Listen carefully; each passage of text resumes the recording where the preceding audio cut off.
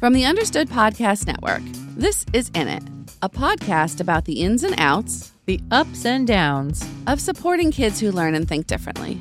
I'm Gretchen Vierstra, a former classroom teacher and an editor here at Understood. And I'm Rachel Bozek, a writer and editor raising two kids with ADHD. Today, we're taking a deep dive into dyslexia, what it is, what it isn't, and how to support kids who have it. And we have the perfect guest here to help us with that. Dr. Gabrielle Rappolt-Schlichtman is an education scientist and the executive director and chief scientist at Ed Together, an organization that works to make education more inclusive to students who learn and think differently. Gabby's also someone who herself has dyslexia, and she's a mom to a kid with dyslexia. She talks about all that with so much insight and clarity. We're so happy she joined us for this conversation. So Gabby, welcome to In It. Thank you for having me. I'm excited to talk with you both today. Well, to start off, I wonder if you could tell us a little bit about yourself and in particular your work as it relates to kids who learn and think differently. Sure. So I'm an applied developmental psychologist, and I've been working with schools and teachers, education professionals, museums, basically wherever learning happens, to help them to be inclusive to kids and adults who learn and think differently in the design learning environments. And I want to start off by saying, even though I work with and think about and design environments for all kids who learn and think differently, dyslexia has a very close place in my heart because I'm dyslexic, and I am also the parent of a third grader who is dyslexic and has ADHD. And so I do think about that. Mm-hmm. I think a lot more in my personal life and have personal experience in addition to working with schools and in educational environments. So, as you know, we invited you here today to talk about dyslexia. So let's start with the basics, Gabby. I think probably the most common myth we hear when it comes to dyslexia is that it's about reading and writing letters backwards. Is that what dyslexia is? No, definitely not. So when we think about dyslexia, it really doesn't have anything to do with flipping letters around or anything like that. It's a brain-based learning difference that affects reading, writing, and spelling. So people who have dyslexia have difficulty basically working with language is how you can think about it. So they may have difficulty isolating the sounds within words or matching letters to sounds. Like, for example, you might have difficulty mapping the sound t to the letter T or the sound th to the letter TH. And when you have difficulty with that, it can really affect your ability to deconstruct words as you're trying to read. And that affects reading, and it also affects your ability to spell and produce language as you're trying to write. It tends to run in families, like in my family. So my son's dyslexic. I'm also dyslexic, and my father as well. And it really has nothing to do with intelligence. It's really important to understand that. It's just really about how your brain handles language as it relates to text, but it doesn't have any meaning to how intelligent you are. So were you kind of on the lookout for it, knowing that it runs in families and knowing that you yourself have it? So with your kids, was that something that you kind of had an eye out for? Definitely. And my son is actually my second child, but we were on the lookout for it. And it popped up for us when he was in preschool. It felt like he was randomly, when we would talk about the alphabet or letters, or I would read to him, it almost felt like he was sort of guessing or randomly saying what letter went with a sound. So I kind of had a clue that he was going to have some difficulty. And then, in fact, by the time he got to kindergarten, he was really struggling to get anything out of the reading instruction that was happening in his classroom. One common belief is the idea that you can't diagnose a child with dyslexia until they're in elementary school. Is that true? No, absolutely not. In fact, oftentimes we refer to that as the sort of waiting to fail approach. So absolutely, by the time kids get into elementary school, when they're in the thick of reading instruction, you're going to see difficulty if a child's dyslexic. But way before that, when they have first exposures to anything about mapping the symbols of language to the sounds of language, doing things in a sequence, really that idea of thinking about working with language. If they're having difficulty with that, it's a clue that they might have difficulty. In fact, you can screen kids as early as preschool for difficulty with that. And with my son, because he was having difficulty, I can remember, he's in third grade now, but we went in to see his teachers for a conference, and, they were like, kids develop at different rates and let's just give him time. And I thought, there's no harm in having direct, explicit reading instruction. Right. So let's just do it. Why wait for him to fail, Yeah. And I did actually have to, I don't know if this is the right word, but escalate it to the head of the preschool because I was getting a lot of pushback from the teachers. And when I talked to her, I just said, I'm dyslexic. My dad's dyslexic. He's not responding to reading instruction. I don't think any kid gets sad or upset from getting competence with a skill. Right. So let's get him some, instruction. And they did. They were very responsive up to that. I like that idea. I like just saying, you know what? No matter what, this is confidence building, right? To get these extra skills in place. So, you mentioned a few of the things that families or teachers could be looking for when kids are really young. Thinking about a parent at home, what would be a very easy sign to maybe bring to the teachers and say, hey, could there be something here? Sure. So I think a lot of times as parents, we do nursery rhymes with kids or maybe singing songs with kids where there's rhyming.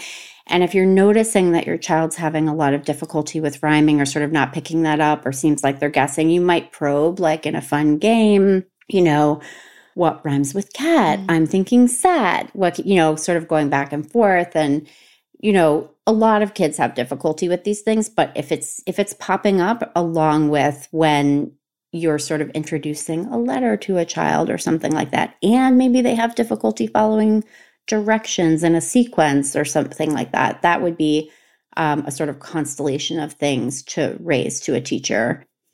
So is there an optimal age for a child to be evaluated for dyslexia? Or, we talked a little bit about it can be as young as preschool, but is there kind of an ideal age, or is it really about when you see the signs? Yeah, I think the answer to that is it's never too late. Absolutely not. And I'm a good example of that. I didn't have a diagnosis until I was in ninth grade, actually. Wow. And I'm a very good example of, a girl who's not identified because I was doing well enough. So the teachers were sort of saying, well, it's fine. This is just who Gabby is.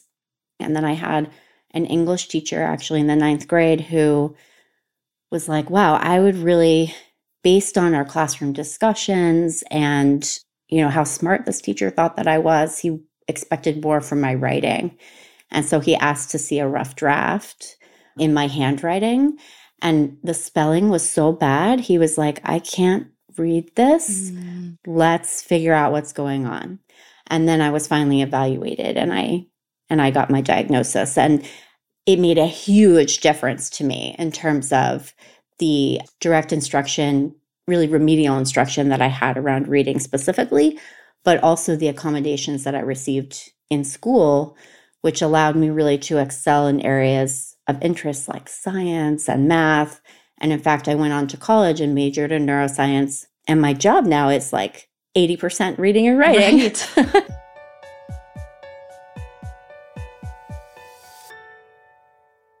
So then your ninth grade teacher noticed these things. It took up until then. I'm wondering if you had a sign. If the teachers didn't have one, did you have one inside and wonder what was up? Oh, yeah. And my mom is actually a special education teacher. Got it. And she knew what was going on. And she was teaching me at home, basically. So she was reading with me. I can remember spelling tests in elementary and early middle school where we would start on Mondays and just drill through them. And I would still barely pass after hours and hours. I can remember having homework where I, had to fill out a workbook. And I can remember becoming so frustrated, actually threw the book across the room in a sort of fit of anger. And I was very calm, self-regulated child. So I think for me, I just thought this is what learning is until I had that teacher. And it was like this real relief for me being evaluated and having the label. Because I think sometimes people worry that the label is bad or can affect you in a negative way. But for me, it was a complete relief because it was like, well, you just learn and think differently, and your teachers aren't teaching the way that you need to learn. And there are some things that we can do now that we know to make this a way easier lift. And it was absolutely true. Wow. That is really amazing that, you were able to get to that point without anybody really seeing it. But once you got there, what supports did you get, and how did they help? Yeah, I want to say first, too, that as a professional in the field, when I work with middle school teachers and high school teachers and sort of helping them think about kids with dyslexia, kids with other learning and thinking differences, I'm often incredibly surprised at how little they know about their kids' reading levels, and that they tend to make assumptions about everybody being able to read when they're sitting in, like, say, a history classroom or a math classroom and making assignments without looking into that, especially if a child doesn't have an IEP yet. So I think it is important to know that by the time you get past fourth grade, most teachers aren't thinking about teaching reading. They're thinking about their content area instruction. And so they may not be aware of where your child's specific reading skills are or writing skills. So in terms of accommodations, I would say for me, it was mostly about being able to listen to my texts across the curriculum. So back then, this is a long time ago now, I used to have books on tape, so my textbooks on tape. But now, of course, we have digital support. So you can get basically any text, any reading that you need to, including things that are on paper like worksheets. You can use accessibility accommodations and features even on your phone just to have things read aloud to you. And so that's a pretty basic accommodation that was really important to me. In fact, now I still often, because I'm so much more efficient at listening comprehension, in my professional life, I listen to the text that I read. Not always, but most of the time. Another accommodation that I've used through college was doing speech-to-text technology. So where you can speak what you want to say in text and then editing through typing. I also had a lot of executive functioning support. So you can think about executive functioning as being that sort of control center of your brain, that sort of set of skills that helps you to self-regulate and organize and figure out how much time it will take you to do something and be able to plan to get your work done. That was a huge thing for me. So I had really explicit instruction and supports around, having a daily planner, and really learning how to chart and better guesstimate how long things would take me. Right. Reading instruction is such a hot topic. It was then, it is now. So families might be hearing things like structured literacy, balanced literacy, or phonics versus whole language. When it comes to kids with dyslexia, and really all kids who are learning to read, what does science tell us about how kids learn to read best? Yeah, so they really need explicit instruction about the code of reading. English is it exists across languages, but let's just talk about English here. Yep. English is a very complicated language. It involves you learning one sound, and then under a different set of rules, it makes a different set of sounds, So for kids who are dyslexic, and many other kids as well, really explicitly teaching that sort of phonics-based, separating out, intentionally teaching systematically the code of language is really important. And for kids with dyslexia, really doing it in a multisensory way so that you're taking different ways to get the information into your mind. One approach that a lot of people talk about that's evidence-based in terms of supporting kids with dyslexia to learn to read is kids actually trace letters with their finger in sand as they're doing the sound-related work. And it's just a way to work on getting that idea into the brain through different channels. And then repeated practice. Kids with dyslexia are going to need repeated practice with a skill over and over and over again in many different ways, more times than you would ever expect that you would need that repeated practice. That brings me to my next question, because teachers always tell us from preschool all the way up. I mean, I've had 6th, 7th, 8th grade teachers even say it, that the best thing we can do for our kids is read out loud to them. So does a diagnosis of dyslexia reflect some sort of failure on that front? Definitely not. Good. And it really goes back to that brain-based difference thing. Our brains are built for language, not for reading. And so some kids, when they come to reading, have a brain that picks it up more easily. And other kids, kids with dyslexia being one example, really need that explicit instruction to get their brain around what's happening on the reading side. So it's nothing that you did. It's just the way I am.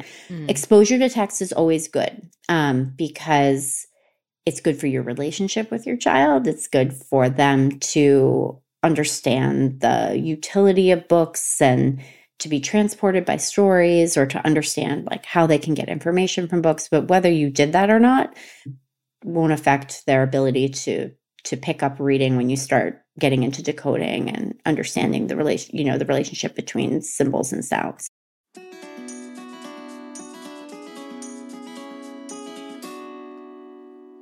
So, as you shared, there's a genetic component to dyslexia. And so if there's a parent or caregiver out there who is dyslexic and maybe they didn't get the supports to feel confident in their reading now, or they still find reading really frustrating, how can they read to or read with their child? Okay, so this is a wonderful question. You can absolutely get as much out of listening to books as you can from reading books to your child. So listening to books together and then talking about the story when you're in bed together. I remember when my daughter, she was, I think in 5th or 6th grade, I think 5th grade, and she really wanted me to read Little Women to her. And I can read it, but oh my goodness, is my fluency slow with that, the sort of older English. And it was very tough.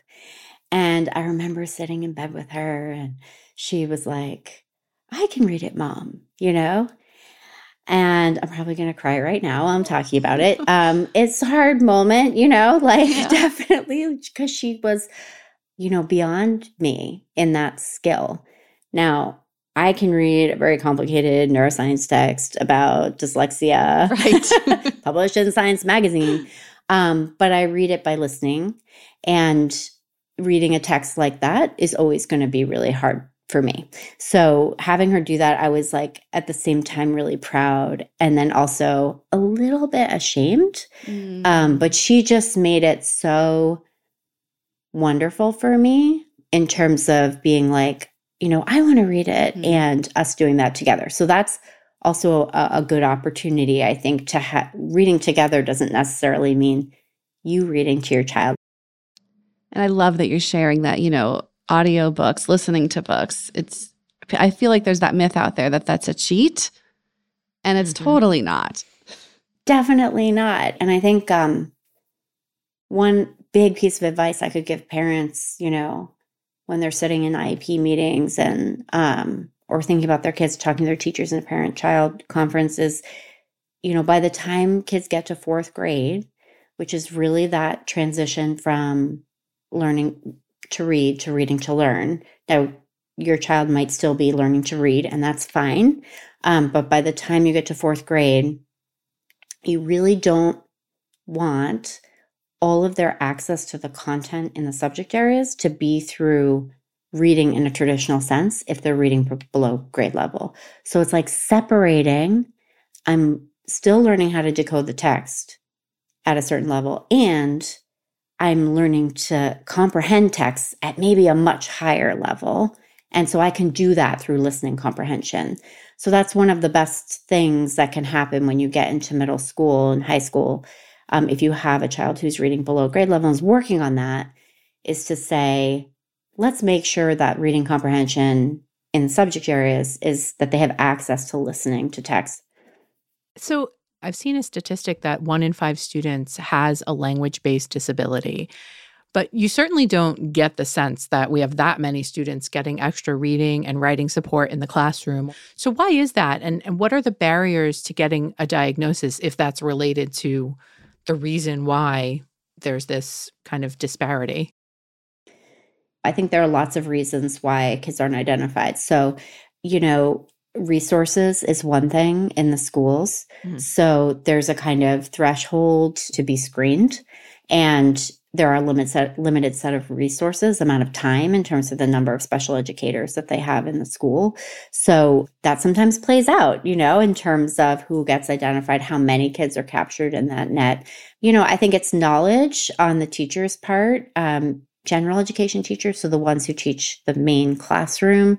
They might not know anything about dyslexia at all, might not have had any experience in their training, might have only had one class where they learned about all disabilities, from teaching kids who are deaf to teaching kids who are autistic to teaching kids who are dyslexic.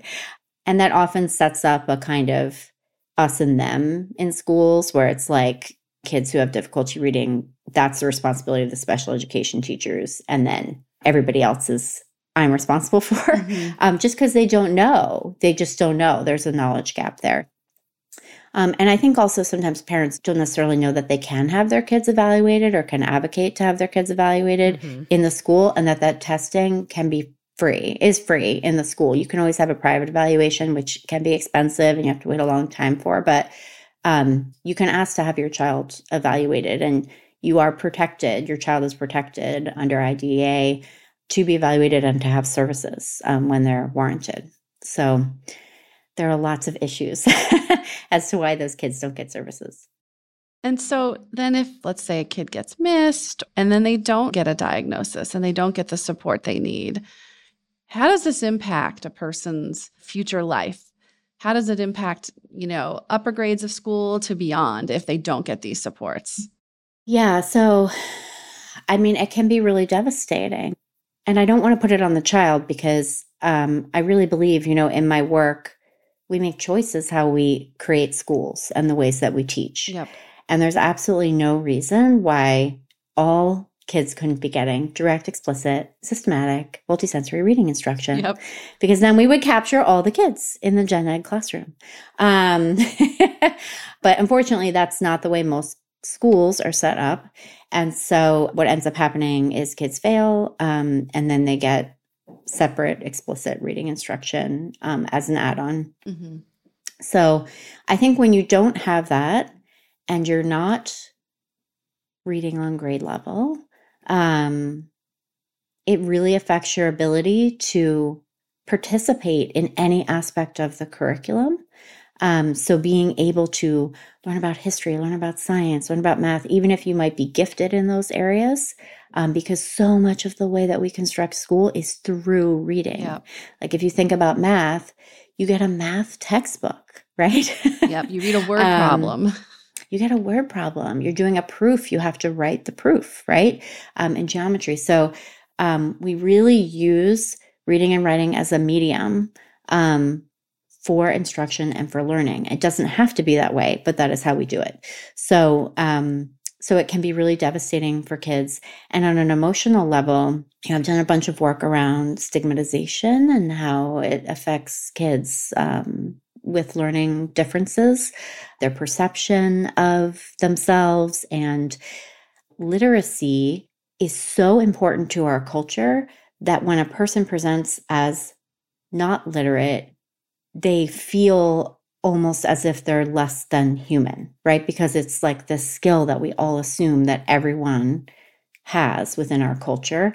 And it's like, well, why can't you do that? You know? And so it's like this experience of dehumanization that happens if you can't read.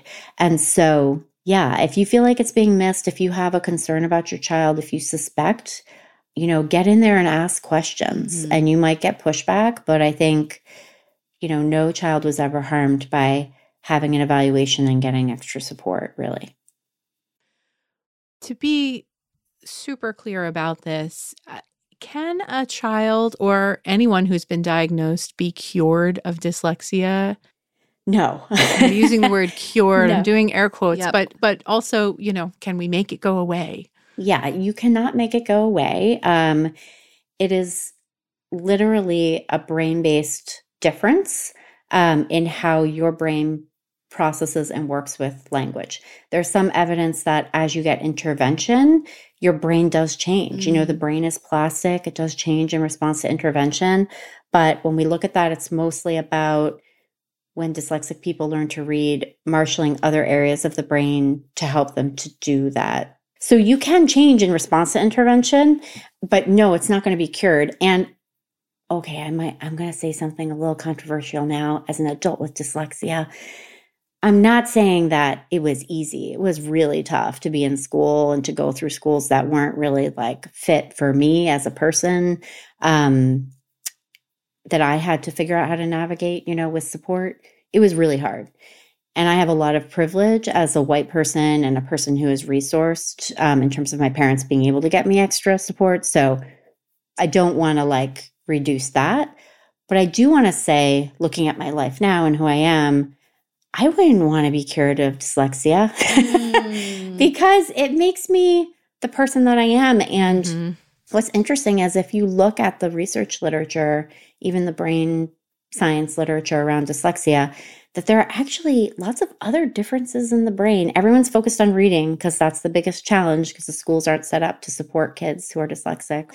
But there's actually this other really interesting research literature that's just getting going that's looking at, well, do kids with dyslexia have, advantages in visuospatial processing? So, for example, people who are dyslexic, when they get through school, are actually overrepresented among astrophysicists. Wow. And you might be like, why is that the case? Well, it turns out that people who are dyslexic tend to be better at picking out patterns from a visual field. So like pattern recognition, like being able to look at a star chart and recognize a black hole and things like that. Something I could never do. Yeah. So I think there's lots of things about being dyslexic that are advantages that maybe make up the kind of person that you are, that also comes with negatives, in terms of the reading and the way school's set up. But doesn't everybody have a mix of those things? Totally. So even if it could be cured, I wouldn't want it to be because it makes me who I am. And that's such a great thing to be able to communicate to kids who maybe find out I have this diagnosis now what? For parents and teachers to know that, these are some things that they can maybe share with those kids, as a super positive. Absolutely. Gabby, thank you so much for sharing everything you know and your personal stories. It's been just such a pleasure. I have learned so much today. And also, I really appreciate you busting these myths because some of them I really didn't understand were myths. Thank you both so much. It was really fun to talk with you today. Before we go, we have a favor to ask. On this show, we talk a lot about finding joy and celebrating successes when it comes to raising kids who learn and think differently. But what about the fails? Oh, the fails. Yes, the fails. Let's be real. We all make mistakes. So let's bond over those kinds of moments too. I have no idea what you're talking about, but okay, I do. So I think we're talking about those days when we are so exhausted, so fed up, we find ourselves saying or doing the total opposite of what we think a good parent or a caregiver would actually say or do. Totally. Like maybe you just lose it after your kid spills juice everywhere again. Or maybe you set a limit even though you know there is no way you're going to stick to it. I mean, not that I've ever done that, but It's probably something to watch out for. Yes, you are not alone. So let's laugh and maybe cry about these all too human fails together. If you have a story to share, send us a voice memo at init@understood.org. Tell us how it started, what you were thinking and feeling, and how it ended. If you'd rather send an email, that's fine too. You can also send that to init@understood.org. You can be anonymous or use your first name. Just know that submissions may be played or read on the podcast. And thanks. We can't wait to hear from you. And we can't do this part without you.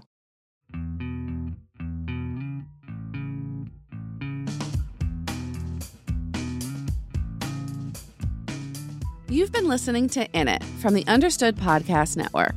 This show is for you. So we want to make sure you're getting what you need. Email us at init@understood.org to share your thoughts. We love hearing from you. If you want to learn more about the topics we covered today, check out the show notes for this episode. We include more resources as well as links to anything we mentioned in the episode. Understood.org is a resource dedicated to helping people who learn and think differently discover their potential and thrive. Learn more at understood.org/mission. In It is produced by Julie Subrin. Brianna Berry is our production director. Justin D. Wright mixes the show. Mike Errico wrote our theme music.